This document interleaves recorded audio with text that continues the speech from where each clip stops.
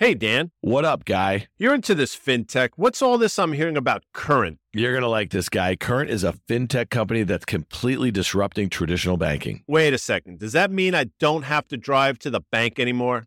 Yeah, exactly. I manage an important part of my family's finances from one easy-to-use app. Well, I got to get this app, but where can I learn more? It's super easy. Just go to current.com/OK, OKAY, and download the app. That's current.com/OK. Current is a financial technology company, not a bank. Banking services provided by Choice Financial Group, member FDIC, and Cross River Bank, member FDIC. Welcome to the OK Computer podcast takeover of the On the Tape feed. OK Computer is the latest offering for Risk Reversal Media. We're going to cover all things tech, public and private markets, the intersection of Web 2 and Web 3. We have this amazing group of co-hosts and contributors. This is going to be in the On the Tape feed for a short period of time. So please follow OK Computer in your podcast stores so you get new episodes every Wednesday on your phone. Thanks. Welcome to OK Computer. I'm Dan Nathan. Cold open. That's as cold as it gets. The guy laughing at me is Jeff Richards, managing partner of GGV Capital. I think OK Computer listeners have gotten familiar with him, but you probably also know Jeff. He does CNBC's Tech Check. You have your own video podcast called Unscripted, which drops, every couple weeks? And try to do it every week, but it's, probably twice a month. Great pod. You got to check it out. Jeff, welcome IRL to OK Computer. Hey, thanks for inviting me. It's like I feel like I'm in the Yankee Stadium of podcasts. Yeah, well, I mean, this is kind of the way most people feel right about here. All right, talk to me a little bit. You spent the day traveling yesterday, coming from the Bay Area to New York City. You left this horrible hellscape that is San Francisco. And I'm joking a little bit because it's interesting. You probably saw this on Twitter. I think it was over the weekend. Kara Swisher had like a tweet thread as she's walking around San Francisco. It sounds like she hadn't been back in a while. It was her former home. And she was sarcastically taking shots, tweeting them, saying the hellscape that is. Is it as bad as everyone thinks, Jeff? No. So a couple thoughts. One, first of all, New York, beautiful. Yeah. It's hot. It is hot. It's humid. I have to keep my hair short when I'm here. Otherwise, it blows up. I don't think San Francisco was ever as active as New York was, right? I mean, New York, you have the theater district, you have a big nightlife culture. We never really had that in San Francisco. It was a tech scene. Yeah. But even if you took like the corporate scene in San Francisco, it was real estate, a little bit of banking, a little bit of consulting. It wasn't really ever like New York. So I just think the comparison's a little unfair. The other thing that's different about San Francisco is when I first moved to San Francisco in the 90s, there was a downtown corridor, but nobody lived there. Yeah. So you would live up in Pacific Heights or wherever, even people live in Marin and take the ferry over. You'd go downtown to work and then you'd leave.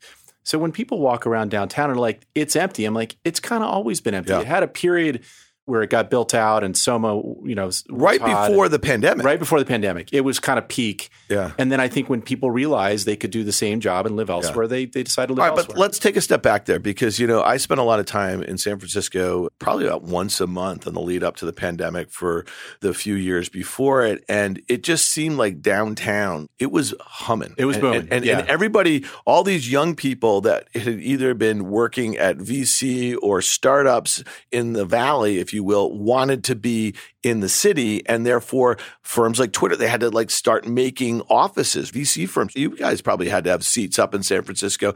How does that not come back? I'm just saying in general, because to me it seemed like there was a great buzz building. I agree with you. It's interesting. If you wind back the clock, Silicon Valley was like HP. It was kind of Stanford, and south of Stanford was Silicon Valley. And then really what kicked off San Francisco, the tech scene was like Zynga, Twitter, Facebook opened an office, and then you had some of the emerging hot companies like Dropbox and others who built offices in San Francisco, and it became cool to have an office in San Francisco and live in San Francisco. And you're right, it was definitely hopping right before the pandemic, but it changed. It's an expensive place to live. A lot of the people who moved out of the city moved to Marin, they moved to the East Bay, they moved to the South Bay. And then, of course, you have folks that moved to other places like Miami, New York, et cetera. But it ebbs and flows. I think the folks who are feeling pain right now are the folks that own commercial real estate. Yeah. I've heard the vacancy rate is over 40%. If you actually took space that was vacant, I think right now it's listed at like 24 or 25. But if you think about the space that is technically available, it's just not listed, it's higher. I think those folks are probably having a hard time, but most of them have owned those buildings forever, and it came back after 08, 09, and they're probably thinking it'll come back again now. It speaks a little bit to a culture. You heard Apple spent billions of dollars to create whatever they're calling it. What were they calling it? Spaceship or whatever. Yeah. And now young workers who probably get treated really well there, they have to work hard, but they don't want to go back there, which is kind of interesting. You as an operator in your past life, as a VC, as someone who advises dozens of portfolio companies, I mean, helped hire probably hundreds of thousands, people, right? Or sure. Thousands. Okay. So talk to me a little bit about some of these themes here, because they're kind of related. It's just this empowerment of the young worker. So this story about quiet quitting, I almost fell off my chair. And then the New York Post has a story today by a woman named Lydia Moynihan, who I know and is a good reporter. Wave of Goldman Sachs workers quit en masse at toxic Wall Street giant. Okay. That's from sources. So 6 first-year healthcare bankers left the firm en masse, and they have other jobs because they don't like the culture. Now, I will tell you this. Guy and I interviewed David Solomon a few months ago, and we spent a lot of time talking about some of these worker issues, and half of their employees are like under the age of 30. Mm-hmm. You know, they have a really interesting, I think, entrepreneurial culture for a bank. How do you take all these headlines and how do you think about them? Because obviously workplace, everything about it has changed a lot in the last few years. 100%. I think I've said this many times, I think we're in the early days of like a pretty big shift in our country. You look at towns that have been overrun by people moving in to buy real estate, right? A friend of mine was telling me that Blackstone. Yeah, well, not only that, but like areas like Salt Lake and Park City and Ketchum, Idaho, and these areas that nobody could really live in and actually have a real job. Suddenly the real estate market went through the roof and they've squeezed out locals, and now they have labor shortages in those markets because there's nowhere for the locals to live. Yep. So I just think we're in the early days of this really interesting shift in our country that isn't well understood yet. But back to your question about this next generation workforce, I host a group of CEOs up in Tahoe every summer. That was the number one topic. We talked about financing and valuations and a bunch of other things, but everybody sort of said, hey, we're having this real issue where folks who are in their 40s and 50s are used to a certain mode of working and authority and accountability, and our younger folks are just not going for it. And so trying to figure out how to mesh those cultural dynamics is a really hard thing for startup CEOs right now. And I think what you're seeing is some of them be more aggressive on return to work and saying, hey, we want you back in the office 2 to 3 days a week, because they want people feeling like they're working their butts off and being accountable. And I mean, I graduated from college in 1994. I had a lot of friends that worked at Goldman. I even knew people who quit.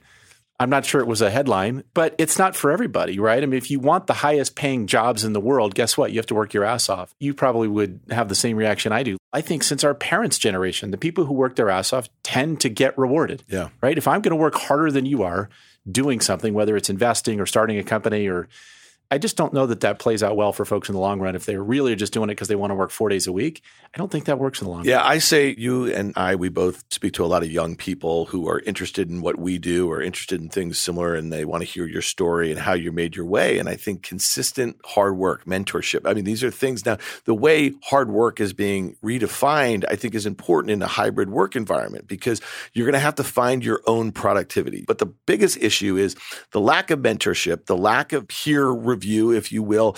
That's going to be really hard. And I just think that we're going to actually have a generation of people who felt empowered by the environment that they were in, by the tools in which they were given to do this sort of stuff, who are going to look up someday and be like, you know what?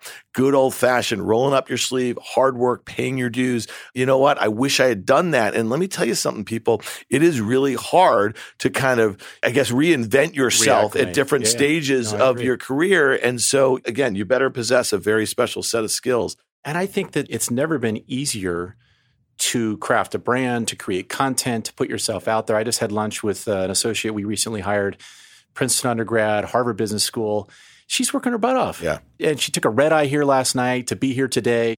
There's a big cohort of people who are going to work their ass off, and they are going to beat the people that don't. And I just think it'll take time to play out. All right, let's talk about this, because again, you had this group of CEOs, and employment or retention or the way that you kind of motivate your employees is obviously a big one. And it's interesting to me that when you broaden it out a little bit for the macro, and you and I have talked about this on the pod, and we're going to hit private markets, we're going to hit public markets here, but I just want to kind of focus on this one issue for a second. Like, one of the things that seems to be lacking from this kind of malaise as we're thinking about it from an economic standpoint, and we clearly are in one here in the U.S., and it looks different globally, is that anyone who will point to you and who are really bullish on the economy and our ability to come out of what we're in right now in some sort of quicker fashion than, let's say, bears think, is that they point to the unemployment rate at 3.5%, which is the pre-pandemic low, and it's also like 40-year lows.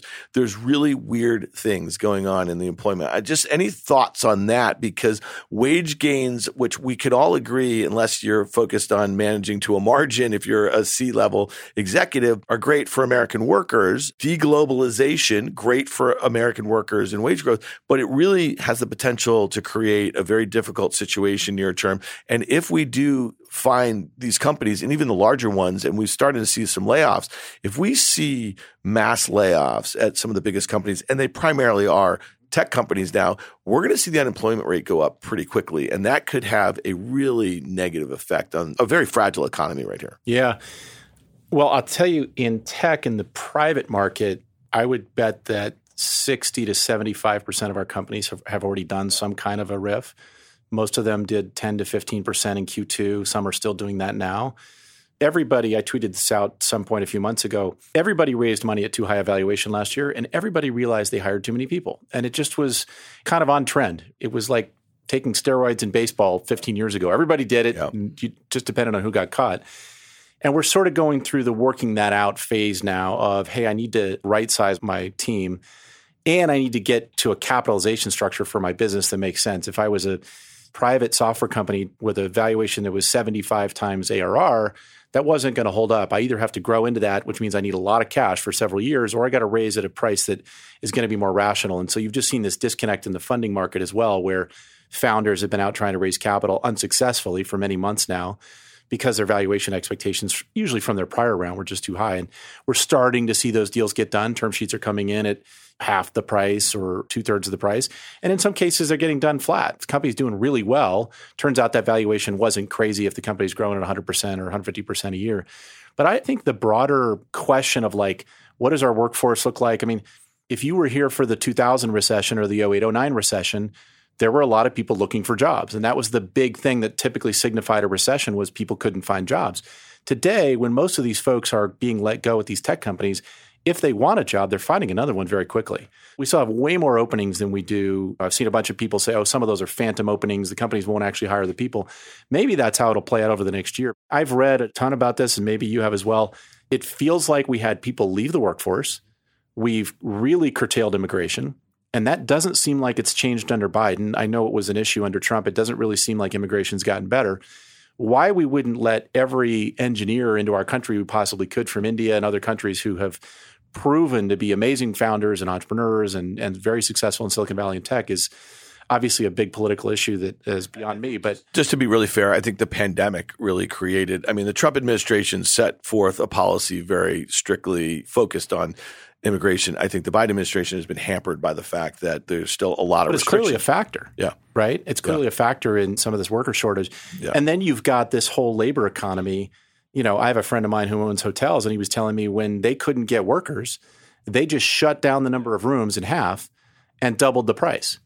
Well, guess what? That's where your inflation comes from, when there's a labor shortage and people have to double the price of their restaurant or their hotel. And so hopefully we start to work through some of that in the next few months. But otherwise, it's been, other than gas prices, it doesn't feel like things have really let up. Yeah, it seems that there's been a lot of publicly traded companies, especially in tech, who've been laying people off. Microsoft, Coinbase, slowing hiring, that sort of thing. And you mentioned a bunch of the companies that you are invested in, portfolio companies, that they've done 10, 15, 20% RIFs. I know that you have been very emphatic, just your experience through past cycles is kind of hit it hard early. Get at the beginning of it, 100%. And do you feel like when they did 10, 15%, are they feeling like that was the right number? Or because it seems that if you are a cash-constrained private company, that should be a bit more of a focus. I mean, the public markets, the capital markets are still wide open, even though the cost of funding has gone up fairly dramatically over the last few months. But think about the biggest tech behemoths. They have so much cash. It really is about defending margins, especially at a time where the dollar's making 20-year highs versus the euro. So I think there's a lot of stealing from Peter to pay Paul as it relates to that. 100%. And the other thing I would say is people learned from the 08-09 crash. Those who pulled back ended up on a slower growth curve for the next decade. And the folks at Morgan Stanley gave us a great presentation the other day, which I'll see if I can share with you. Yeah. But it showed, hey, here are the companies that accelerated out of 08, 09, and here's what happened in the next decade. I mean, these are the iconic companies of today, right? Your Salesforces, your Adobes. Salesforce's market cap in 2008 was $2 billion. Yeah. In 2009, it was $3 billion. Today, it's what, 180? Yeah, well, it's going down by the day. It's about 100. It's going down about, it's like 160 last time I looked. But I think companies that have the cash are sort of saying, gosh, on the one hand, yeah, we're probably overstaffed. We probably need to make some changes. But if the markets that we're going after are as big and as lucrative as we think they are, do we really want to pull back? Where do you think those areas are? Because you've read reams about the convergence between cloud, mobile, and social. That was the trade on the way out of the financial crisis. Some people like you and many of your peers in Silicon Valley identified that, and then public markets, people got hip to it. What do you think that next trend is right now? You had a tweet the other day, and I thought this was pretty fascinating. I've made this point without the data because that's what I do. It was an anecdotal comment about almost every major tech company that's gone public is down. And your tweet, I think you had some data about it and I was really mapping it back to, let's say, Snapchat, because I remember when Snap went public in March of 2017, I remember the first quarter out of the gate, the stock was down like 25% or something like that. And then I think back to that was a single digit stock at IPO, doubled probably right out of the gate, ripped as they all do for the next month or two until they report that first quarter. And then that seems to be the way of it over the last 5 years or so. Is that correct? Yeah. So the stat I tweeted out August 23rd, crazy stat of tech IPOs valued at over $10 billion since 2017. So price at offering was $10 billion or greater. Just 18% have generated positive returns. And the average return for that class is negative 32.5%. So that's over 5 years. We went back 5 years because I said, look, I just don't want to take 2021, 22 because that was sort of like peak of the market. Let's go back to 2017. Now that includes companies like Uber and DoorDash and others. But I think what happened was you had companies coming public at very aggressive valuations. You can't blame the company. I mean, if somebody wants to give you $1 billion at a $10 billion valuation, you're not going to say, gosh, we'd rather take $500 million at $5 billion. A CEO is just not going to do that. You can't do that. So they came forward at inflated valuations. And then when the market changed and multiples changed, they're now underwater. Some of those will go on to become legendary companies. Your next, Salesforce, your next Microsoft. We just don't know which ones. We do. Subscribe to our very special OK Computer feed because we'll tell you. And this tweet was a lead-in because I'm writing an article with our team about this. But it turns out, I'll give you, I won't bury the lead. The best companies in that class of that 5-year window came out at $1 billion to $5 billion. Yeah. Now, it kind of makes sense. Like, oh, yeah, well, intrinsically, if you come out lower, of course, you got more headroom. But those tended to be companies that were going public earlier in their life cycle, had raised less capital as private companies, were more well-run, and didn't have inflated expectations. You know who we can blame? You blame SoftBank. Think about it. WeWork is a great way to think about a bookending of the 19 to 22 sort of period in a way with Adam Newman raising, whatever he's raising for flow. I don't even know what the company is, but he's raising a lot of money at $1 billion valuation. And what did you just say? The best companies in the public markets were the ones that went public through $1 billion and $5 billion. He's got Vaporware. He just raised it $1 billion. And then go back to what happened in 2019 and to the lead up to their IPO. I just think that's obviously pretty instructive there. We didn't look at that investment opportunity. And Andreessen Horowitz is a very big firm in Silicon Valley, and Mark and Ben can, to some degree, do what they want to do. Sure. Right? So I can't comment on that particular investment. I don't think it's emblematic of the market. There are not other founders going out and raising $350 million at $1 billion for something that's a brand new idea right now. In fact, it's as hard as it's been ever to raise capital in the private markets if you're a company valued at over $50 million. Sub 50 million, there's a lot of people that want to fund great ideas. That market, seed market, Series A. So let's talk about that because that seems like a real bright spot right now. And so again, you are betting on founders, you're betting on ideas. So really the valuation under $50 million is not something that should be a hindrance no matter what the market It's a great time to be a founder. Yeah. I mean, I think there's two things to think about. One, the tools that you have at your disposal as a founder in terms of AWS and the App Store and everything else to spin up a company, attract talent who, by the way, are now disillusioned with that great post-IPO company that they're working for. So we're seeing a ton of recent IPO talent flock to our private companies. Great time to be an early stage founder. I think if you're a growth stage founder, sort of 100 to $1 billion, you're just playing a little bit different game right now where you need to work through this right sizing of your cap structure and your team. It's still a great time to be building a company. And then you can be a company that goes public at $1 billion or $2 billion or $3 billion. Just don't wait till you're 10 billion. That's been our advice generally is go public earlier. It builds discipline for the company. You build a much better finance organization, which is key to running a great public company anyways. You put an audit chair in place. The founders I work with, if they listen to this, will laugh because they'll be like, oh, God, here he is beating the IPO train. Yeah, but what do you do in an environment like this where, let's say, the IPO market is not open and will not be open? No, right, it's not open for a right bit. Now. Okay, so what do you do with the portfolio companies that you're advising to do just that? And the window's closed. So now they probably are going to have to raise some more capital. Are you guys seeing creative sort of funding ways where companies don't have to take a negative mark in a meaningful manner to their equity? So one, to your question, what do? You get ready to go public. Yeah. So you put together your audit committee, you get your IPO process going. I just kicked off 3 with private companies and said, guys, let's target middle of next year. Yep. I don't know whether the market will be open or not, but if it is, let's be ready. Because there's a good 12 to 18 month process if you want to do it right to do that. So it's a great time to plan and take the time to plan because you're not hiring. You were spending 30% of your time hiring people 12 months ago. Today, you have that 30% back. You've been able to recruit talent at more realistic comp levels. Now you kind of know what you need to look like as a public company as well. I think one of the challenges the last 2 years, you mentioned sort of the SoftBank effect, other late stage capital that was coming in. It wasn't totally clear to founders what I needed to look like as a company to be a successful public company because there was such a broad array of things that were getting public. In a tighter market, you know as well as I do, the market tends to be more discerning. The feedback cycle from public investors and analysts to the companies tends to be more direct. You need this. We need rule of 40. Guess what? That'll make a comeback, right? Suddenly that'll come into vogue that your free cash flow needs to sort of be in line with your growth. So I just think it's a great time for founders to take a deep breath, make sure you have the right people on your team. Yes, there is some painful components of right-sizing the team and also raising capital at different prices. And then to your question, several of the banks, JP Morgan, Silicon Valley Bank, Goldman, Morgan, are creating different types of capital structures. Traditionally, if you went public and you were $1 billion or $2 billion public company, you could borrow capital, $200 or $300 million with a convert very easily, particularly in the last couple of years.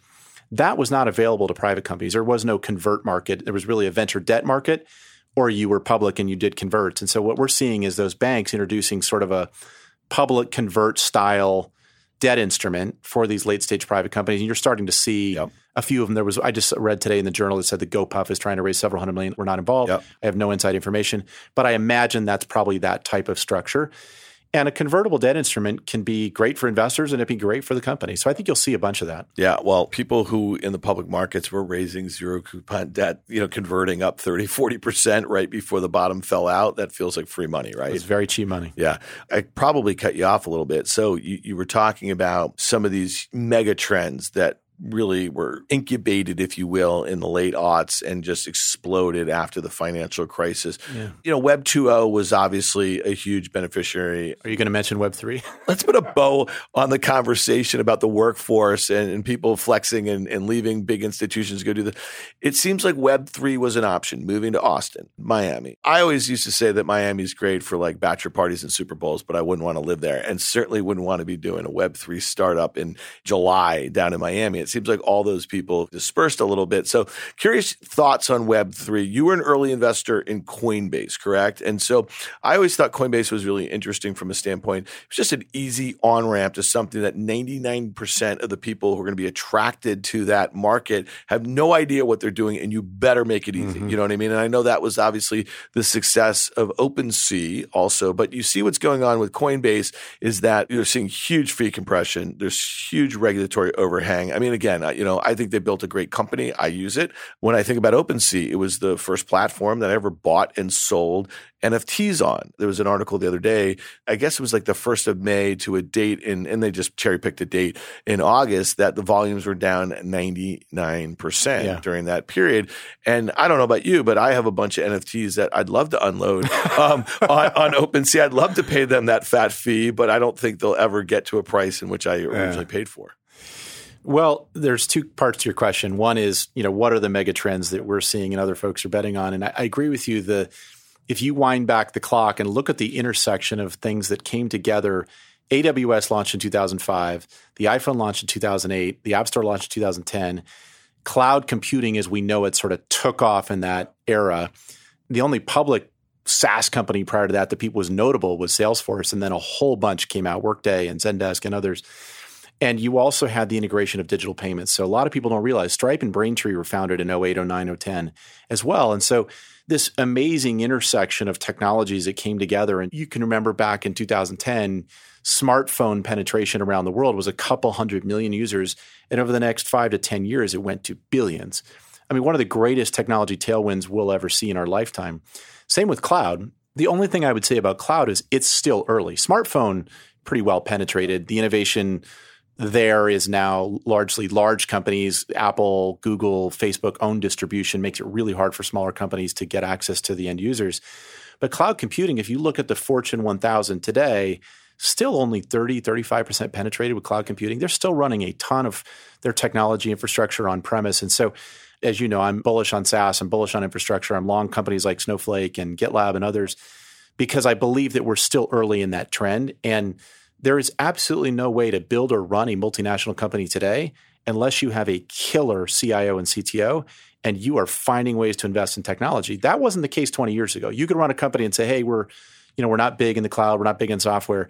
But today, I mean, even I think Goldman Sachs, something like 40% of the employee base is developers. You look at a company like Domino's Pizza, $15 billion market cap? It isn't because the pizza got better. Yeah. They shifted their entire strategy to digital, made it so that people would order on mobile, and mobile orders went from 0 to something like 60 or 70%. So there are still these big tailwinds around cloud that I think that people are excited about. And then the other one that I think is on the tip of people's tongues is AI. What is AI going to do for us? Self-driving is kind of the most visual expression of that, but we're seeing a lot of innovation in AI and accounting and finance and predictive analytics and a whole bunch of areas where I just think it's super early. I have a startup I'm involved with called Vic.ai that's doing AI for accounting and bill payment.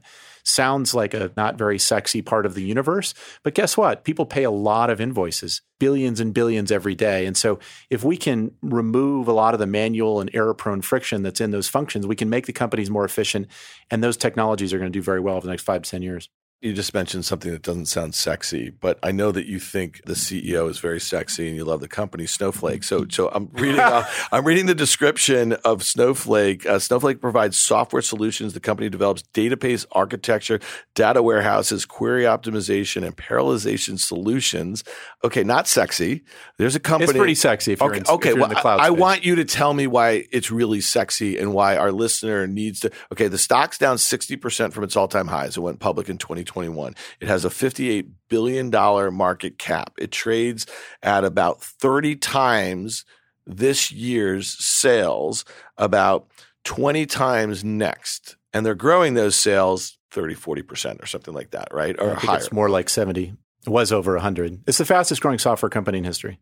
So how does a company like this that on a GAAP basis is still losing money, how do they grow into this valuation? Maybe this is my bias as a private investor, which is so much of the bet that we make is on the team. If you find the best CEO in a category, you will win that category.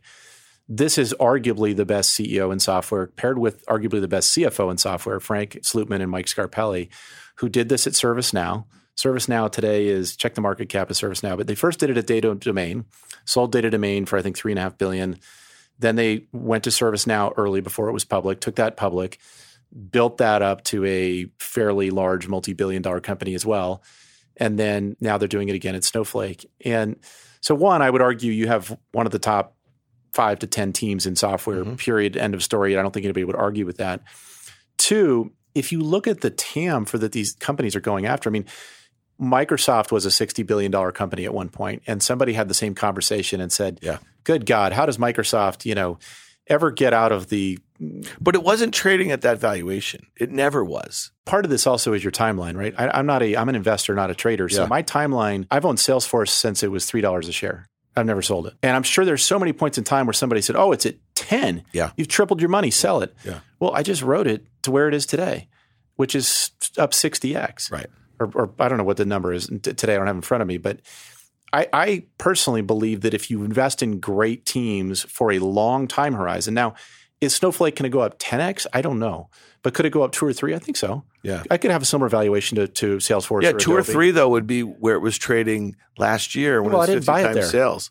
No, I know, but so my question was, how does it grow into it? You just mentioned ServiceNow, where Slootman did this before. $87 billion market cap company, going to do a little over $7 billion in sales. Okay, so that's great company. 3.2x that of Snowflake, and it trades about 12 times sales, 10 times next. Sales are growing 25%, and it's wildly profitable. Right. So I guess Snowflake's growing 3 times faster. 3 times faster, but a tiny in a better market. And by the way, ServiceNow is an amazing company. No, I'm just trying to CEO. tease this out a little bit because we get asked this question all the time about valuations. You know what I mean? Well, is Snowflake my top pick? Like if you said, Jeff, I need to take all your money in your wallet and put it on something today, would I put it there? Probably not. What is it? I want to, inquiring minds want to know, Jeff. It's funny. I'm diversified, right? My largest position is Blackstone. I know. And I just talked added about more that's in the why 90s. I took a crack at Blackstone earlier. I just added some more in the 90s. I mean, I'll give you one name that I love. We are a large shareholder in a company called HashiCorp. But if you look at, so I won't comment on HashiCorp, but if you look at players in that space, GitLab is already up 2x from the bottom. I think that was a screaming buy at the bottom. Mm-hmm. Confluent is already up. Wait, you said the bottom though. You think we're the NASDAQ the bottom we've seen so far. I don't know whether we've hit the bottom or not. But from their low, that was the time to jump into GitLab was at about $30, $33 a share. Yep. I personally think, back to my point that I made earlier about when companies go public, these are all companies that went public with market caps between $2 and $10 billion. So if you just looked at the historical data from the last 5 years and said, where am I going to make the most money? It's buying high growth cloud software names at quote unquote reasonable valuations, which I think we saw some of in May and June. Will we see them again? Maybe. But over the next 5 years, can you make 10x your money on those? I think you can. So this is really important right now as our listeners hear. The NASDAQ is in the throes of a sell-off that's almost 10% from its recent highs. And at its lows, it was down in June 30% or so, a little more. Now, many of the stocks that Jeff and I are talking about here were down 50, 60, 70%. So GitLab just doubled off of the lows. It's still down 29% on the year, a $9 billion market cap. But here's one thing that's really interesting. There are stocks acting particularly well relative to the market right here. And so I think this is important. This stock is barely budged over the last week relative to the NASDAQ. So for me, as somebody who's a public markets guy, and again, you just said, I don't stare at the markets, this, that, whatever. I've done that for 25 years. Relative strength is really important. So maybe the weak hands just were like, get me the hell out, May and June, down 70, 80%, not caring. So maybe you had an investor-based turnover. You also think about this, and we talked to a lot of VCs on this podcast, and I know you speak to them every day. I mean, some VCs just don't particularly have any edge in the public markets. It seems like you guys stick around with some of those companies that you invested in very early, and you love to see this. How do you make those sorts of decisions to kind of not take the gains after you've already done the thing that you were there to do, bring them to the public markets? So back to your point about relative strength, one point I just want to make is the other thing that's interesting about a lot of these companies that went public in the last 2 or 3 years, they're very small float. Yeah. So when insiders who are liquidating their positions, and in some cases you have folks who are very early investors in these companies at, let's say, $1 a share, and it's sitting at 65, well, guess what? They are distributing those positions to their LPs. And so you have this downward pressure that tends to accelerate the downward for recent IPOs. But you also had this interesting confluence where a lot of the momentum tech hedge funds that you and I both know got killed last year, and they were getting killed in the first half of the year. So they couldn't really be a buyer. And then all of a sudden you started watching inflows of capital going back into Cathie Wood's ARK fund. There was demand for those tech hedge funds. Now they could go back in and buy these relatively thinly traded cloud software names that they love and we love.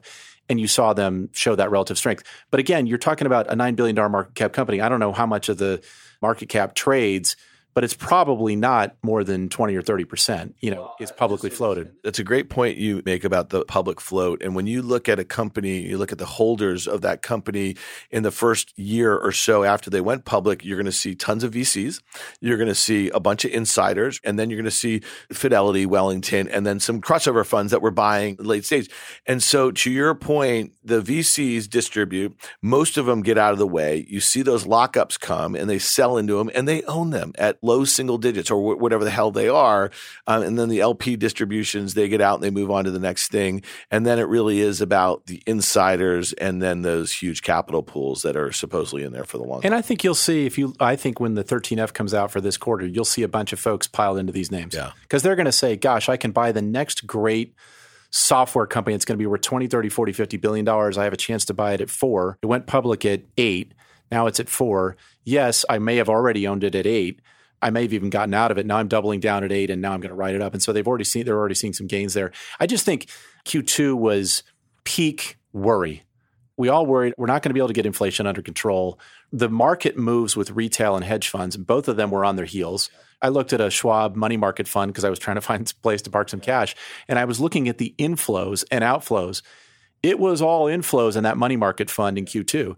And then all of a sudden in Q3, it started reversing and there were some outflows, which means there's people taking cash and putting it in other assets. Well, I'll tell you one thing that could change that narrative in the next few months, though, is housing. And in the housing market, you're seeing the data weaken dramatically. And if that starts to roll over with the stock market, let's call it down 15 or 20%, the negative wealth effect that you have in that situation. And then also if you start to see unemployment tick up, which it will, that combination makes for a dicey situation where even if inflation readings peaked, even if gas at the pump is no longer $5, but it's like $3.80 or something like that. Well, it's still over $5 where we live in California. But it's coming down in a lot of different places. But my point is like we're kind of not there yet. I get what you mean. It seemed like peak fear, indiscriminate selling, at least in the stock market. And I think what you were seeing in the public markets, there was no bid for stuff that was really exciting about a year ago because the valuation just didn't make any sense anymore. And I also tweeted out several times in the spring, we're going to see a wave of good news in August and September. Yeah.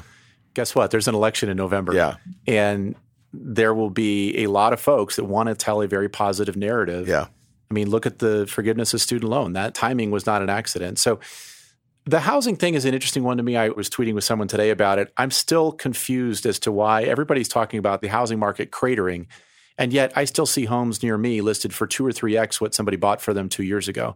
Until that is out of the market, well, it's the demand we have a long way. So it's one thing. Anybody can offer what they want, as you. The Redfin data saying, "Oh, they're not selling." Well, of course they're not selling. You're listing a house for $5 million you bought for $2.5 million 2 years ago. Yeah, but there should be cash buyers in those neighborhoods of those homes. You know what I mean? I just think it's the same thing like we've seen in the private market, where we have to have that capitulation mode, where the home price has to come back down to. If you're going to tell me that a home that was $1 million 2 years ago is going to sell for $1.1 million, that's believable. Okay, a 10% increase. But when you're seeing people try to double it in 2 years, I think it's just a little egregious. And I just think let's also remember the Fed, this is sort of Kashkari's comment, right, over the last few days.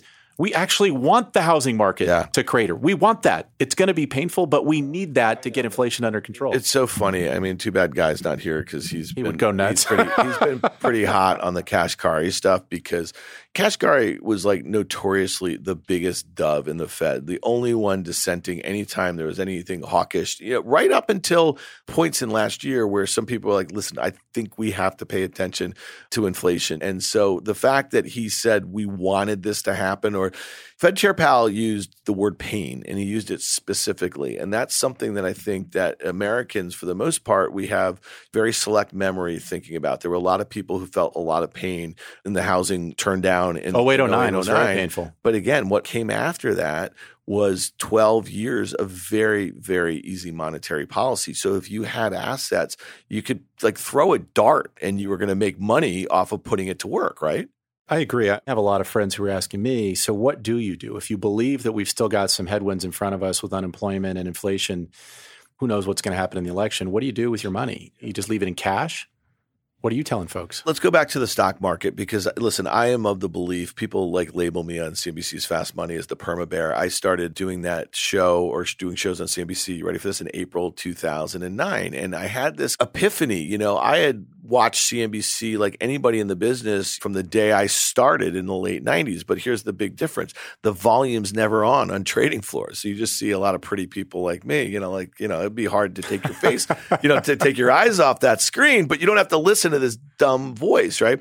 So the point that I made is, so finally I'm listening to these people because I'm on the shows and they're all bullish. Every single one, no matter what happens in the market that day, what the headlines, they're bullish. So I started kind of playing the heel a little little bit because I thought it'd be fun. And frankly, I didn't think I'd be doing it for very long. I figured they'd get sick of me and boot me out. So 13 years later, I'm still doing it. So I guess my point is this. I try to be constructive. So where I think I have an edge is just kind of figuring out, I guess, sentiment, like really thinking about from a behavioral standpoint. And I started working with some of the smartest guys in the, I just happened to, I was the youngest guy in the desk. It'd be like you seated next to Bill Gurley when you're like 25 years old and watching him operate. I was at SAC Capital. I saw how this worked. And so if I have one skill set is trying to figure out when everybody's going to one side of the ship, usually it's a good time to do others. So in the spring, in May and June, and you and I talked about this in our pods, I was like, I think you're starting to have some opportunities. Now, you're really into the stock. I'm more like consumer web focused. I was like, some of these stocks look like they're potential for like generational sort of buys or VC sort of returns if you could take a 3 to 5 year sort of outlook. All that being said, and I bought a bunch of them, but I sold most of them, Jeff, over the last couple of months because they went up too far, too fast, and the data's not getting better. Hey listeners, it's Dan here. I want to tell you about a company that I'm really excited about. It's called Current. It's a fintech company that's completely disrupting traditional banking. I'm a new Current customer, and it's already helping me and my entire family manage our finances, all from one easy-to-use app. So try Current for yourself and get the app by going to current.com/OK. That's current.com/OK. Current is a financial technology company, not a bank. Banking services provided by Choice Financial Group, member FDIC, and Cross River Bank, member FDIC. With CME Group's micro-sized futures and options, you can access the same transparency and liquidity of the benchmark contracts with less upfront financial commitment. Diversify your portfolio and manage your exposure with the flexibility of CME Group micro contracts in crypto, metals, FX, energy, and equity indices. Learn more about what adding futures can do for you at cmegroup.com/micros. So this is what I want to throw back to you for a second. So I'm really concerned about the consumer in the near term. Okay, so I think consumer-focused businesses are going to have a hard time, and I think you're going to have an opportunity to buy some of these stocks lower. When I think about the SaaS market, ServiceNow, Bill McDermott, remember back in June, he kind of like laid out the gauntlet and said, we're starting to see a pullback in enterprise demand. You know, Brett Taylor on Salesforce's call the other day, Dell said it, Hewlett, by the time you're listening to this, are going to speak tonight. I think Microsoft is going to start piecing it out little by little. We saw the cloud results from Google, Amazon, and Microsoft all decelerate. So I think that's coming to a theater near you in the back half of the year. So I just think you got to think about longer term time horizons. You got to think about dollar cost averaging because no one's going to be able to kind of pick the bottom. Does that make sense? No, I agree 100%. I think the headwinds on enterprise spending are real. We've definitely seen sales cycles get longer. A founder told me the other day, he said, I'm seeing CFOs more often in the buying process, which is a dead giveaway that people are watching their dollars. I think that's real. I just don't think it slows it down in the long run. So if you talk about what's your edge, my edge is duration, patience and duration. Yep. You know, when the market cratered, it's my capital. And so I can say, gosh, it doesn't feel great watching my name your stock go down. But if I really like it, I can buy more. If I don't like it, I'll sell it. I'll take the loss and trade into something else. But I've missed more upsides getting out of things over the last 20 years than I have. All right, so 2 questions for you. Diversification. So how do you think about that? Do you put a percentage of the investable assets or the portfolio as a limit? And again, some just do so well, they kind of blow through those targets. And then on the flip side, how much pain, if you were sizing things correctly, how much pain are you willing to take? Because again, I'm looking at, you could have been the biggest Mark Zuckerberg fan in the world and say this is going to be the next $2 trillion market cap company a year ago, and it was $900 billion, and now it's $400 billion. You know what I mean? Like sooner or later, you got to know when to pull the ripcord, right? Yeah. My general advice to people on Twitter and elsewhere is if you have a really strong thesis or insight on a particular company, it's okay to be long that name, but otherwise you should just own the S&P 500 or the Qs. I don't understand why the average retail investor trading Bed Bath & Beyond. You know why? But you know why? Because it's become culture. I know it's become culture. No, I agree with that. And that's an interesting thing for people like you and me, because I don't think of it that way. These people that have hashtag Tesla in their Twitter bio. No, it's the same reason they're on DraftKings and FanDuel, and people enjoy the action, right? They want the up and down volatility. They want the volatility. For me personally, having grown up investing since I was 12 years old, the biggest friend you have is compounding in time. Yeah. And so if you just stay in the market with good names and, look at happy birthday Warren Buffett today, by the way. 92. The legend, most people should have just given all their money to him. Yeah. So I think that's generally practical advice for folks is, look, unless you have some really strong insider thesis on a particular name, I would argue, in some cases falsely, that we have an edge and an insight because we know these companies from when they're private. We see demand on the customer side. We're doing surveys of CTOs and CIOs, so we know what they're buying and why.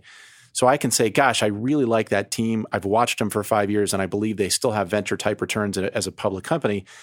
And then I take a bunch of my non-tech risk capital. And by the way, I'm unique in that 90+% of my capital is tied up in venture capital because we invest a lot of our own money in our own funds. So we're very aligned with our LPs. And I put it in Blackstone. I bought some Chesapeake. I bought some Devon Energy. Do you do the sort of work on those names that you would on a tech stock that you are familiar with, or do you have to do more work on those names? Probably have to do more work because I have to kind of get educated. Yeah. But I've got access to the banking portals. And you I'll use do a the bunch same of research. framework, though, generally, like the same investment. I know the businesses are different. Yeah, I mean, there in some cases, I'm just looking at dividend income and potential returns over the next 5 years. And that's just about diversification, though, away from tech. Yeah. And I'm just so overweight tech. I mean, if a typical financial advisor looked at my balance sheet, they'd say, Jeff, why do you have any money in public tech? Yeah. But I enjoy it. I'm a junkie. I love it. I love the companies. I'm sure you learn from it. And the sentiment that you're gauging from the public marks is probably hugely helpful. And also, so much of what we do, I believe, going back to your point earlier, a lot of what we invest in the private market is correlated to the public market. They're selling to the same customers. We're watching the same trends. And then we can see – I do a lot in SMB tech. So we love following companies like RingCentral and Toast and Shopify and Zendesk that sell into small businesses and saying to our private companies, hey, let's learn from the models. Let's learn from the metrics. Let's learn from the analyst feedback. I literally send the analyst reports for Toast. I just sent it out to about 8 different founders last week. And I'm like, hey, guys, look at the data. Look at the way they're analyzing this company. Look at the surveys they're doing about the market. Because for our SMB tech founders, it's a little preview as to what their life is going to be like as a public company. So it's very valuable to us. All right. You got to drill down for 1 second, if you don't mind, on what you said you're starting to see as far as enterprise demand. And I think this is really important. I actually think this point – it's not resting on your shoulders, okay? The NASDAQ is not resting on your shoulders, Jeff Richards.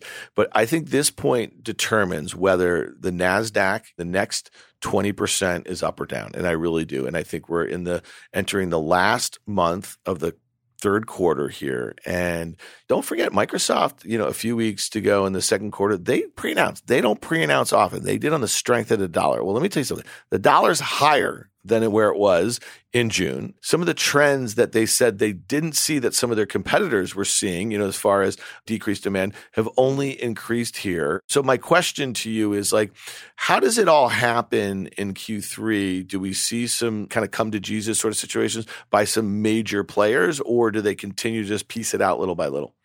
I think it's probably more the latter. I could be wrong. But if I go back to 2008, 2009, we saw a very rapid decline in customer spend happen quickly. And you saw it across the board, SMB, large enterprise, mid-market. And you saw that probably in early 2020. And we saw it in early 2020, right. exactly. Yeah. And we very quickly did a survey of our portfolio as well as customers to try and understand the landscape. The interesting thing about 2020 was things bounced back in such an interesting way that was advantageous to a lot of companies. It was advantageous to DoorDash. It was advantageous to Toast. It was advantageous to these companies that had the technology to enable businesses to survive, all the telemedicine providers, enable them to survive through that pandemic. And then, of course, the whole market rebounded. I think it's going to be more piecemeal. If you look at Microsoft's business today, it's a pretty diversified business. They've got Azure, obviously, which has been a real growth engine for the company, but they're in gaming. They're in a whole bunch of different parts of tech. So I just don't think we have not seen, at least from our data points, we have not seen that precipitous drop off across the board. And I'll tell you, in our SMB tech portfolio, they're showing a lot of resiliency because in 2020 and 21, they almost went out of business. So it's hey, is there less consumer spending? Sure. But it's not less than 2020. So if you're an SMB, you might have gone out of business in 20 or 21. But if you survived, or if you're a new SMB that started, and by the way, this is 40% of the US GDP. It's 55% of our workforce in America works for a small business. That's a crazy stat. They're thriving right now. And we just did a Homebase, one of our companies just did a survey. 92% of the SMBs they surveyed, and by the way, this is tens of thousands of SMBs, 92% said they were planning to hire people in the second half of the year. So until you see that precipitous across the board drop off, I think it's going to be more the piecemeal scenario. All right. You and I are kind of sharing a brain right now, because I literally pulled up Shopify and I pulled up PayPal. Okay. So these were two stocks that I bought in May and June, and they were down 60, 70, 80%. So let's just talk about this, because I think this is some of that relative strength that I'm starting to see here. So Shopify rallied off of its lows when it was down 80%, 40%. It's right back towards those lows. It feels like it's about to make a new low, and it probably is a headline away from doing that. PayPal, so that's a $40 billion market cap company that's down 80% on the year. PayPal is a $106 billion market cap company, down 50 or so percent.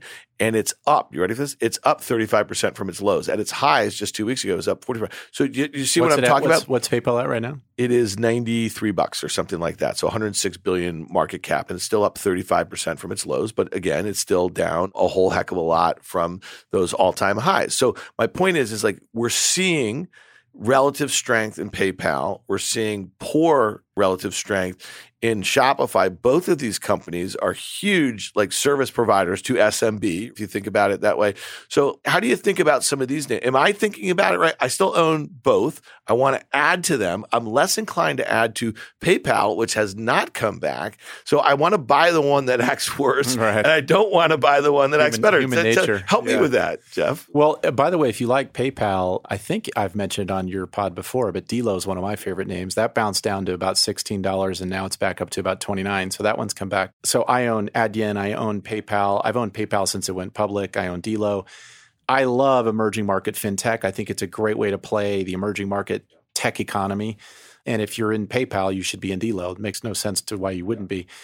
But if you look at the market value of Delo today, it's still early in the market sort of understanding that company, its growth story, why it's important. I'm sure there's a lot of people that don't want to own emerging markets tech. They have concerns about it, that it's too risky. Again, back to my point earlier about why I like buying the GitLabs and Delos. If you can get these companies at $3, $4, $5, $6 billion market caps, and I just go back to the Salesforce in 2008 at $2 billion, you're going to hit some venture type returns if you pick the right companies in the right categories. I'll refrain. I'm on the board of BigCommerce, which is in the same space as Shopify, so I'll refrain from commenting on Shopify. But that market is still early on a global basis. I just think you had Shopify showing exceptional growth the past few years, and folks are probably wondering whether they're going to in the future. All right. One last question before we get out of here, Jeff. Thoughts. You mentioned the election coming up. You mentioned in your snarky tweet, I think it was. Is there a... That was not snarky. Somebody should ask Jack if we could get like a snark font on Twitter here. But it was like, I think you're going to start seeing a lot of good news being pumped out as we get towards the end of August into what is a very important midterm election. So thoughts here about how that kind of shakes out. I mean, Dems looked like it was going to be a washout not too long ago, and we don't have to get into the reasons what's changed. It looks like, if anything, they're probably going to hold the Senate, and maybe they lose the House, and it's pretty narrow there.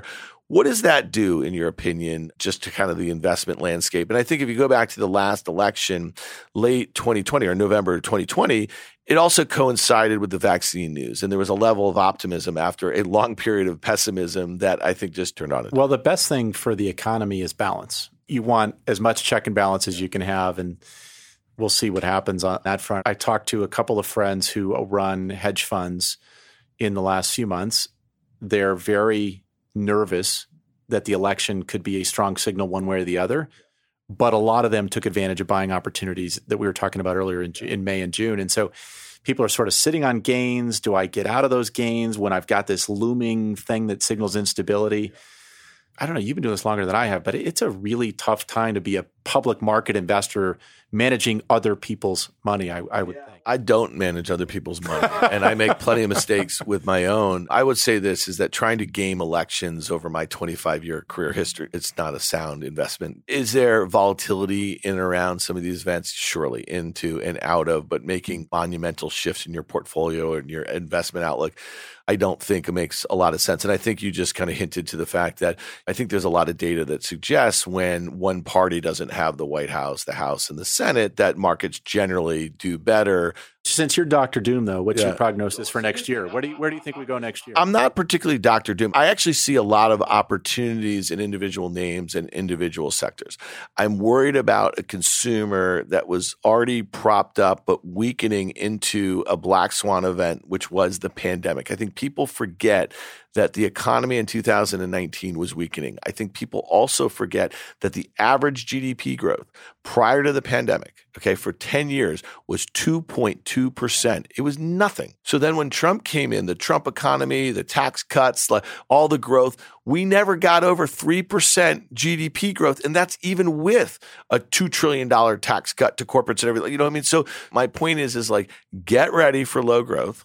Get ready for inflation that's higher than what we're used to and might get measured differently because, again, I've said this on many occasions. Guy Adami for years on Fast Money was saying inflation is much higher than those 2% readings. The Fed was dying to get inflation up to 2%. It was just miscalculated. And now they're dying to get it down there, which they're never going to get to. So I think we're in for a stagflationary environment. And again, I think public equities in many sectors have priced that. I don't have too many private investments or in funds, that sort of thing. So I don't have any feel for it. But you tell me what the lag would be if the NASDAQ and the S&P were, let's say, in a protracted bear market. I don't mean down 50%, which the S&P did go down in 08 and 09. It did go down 50% in 2000 to 2002 or so.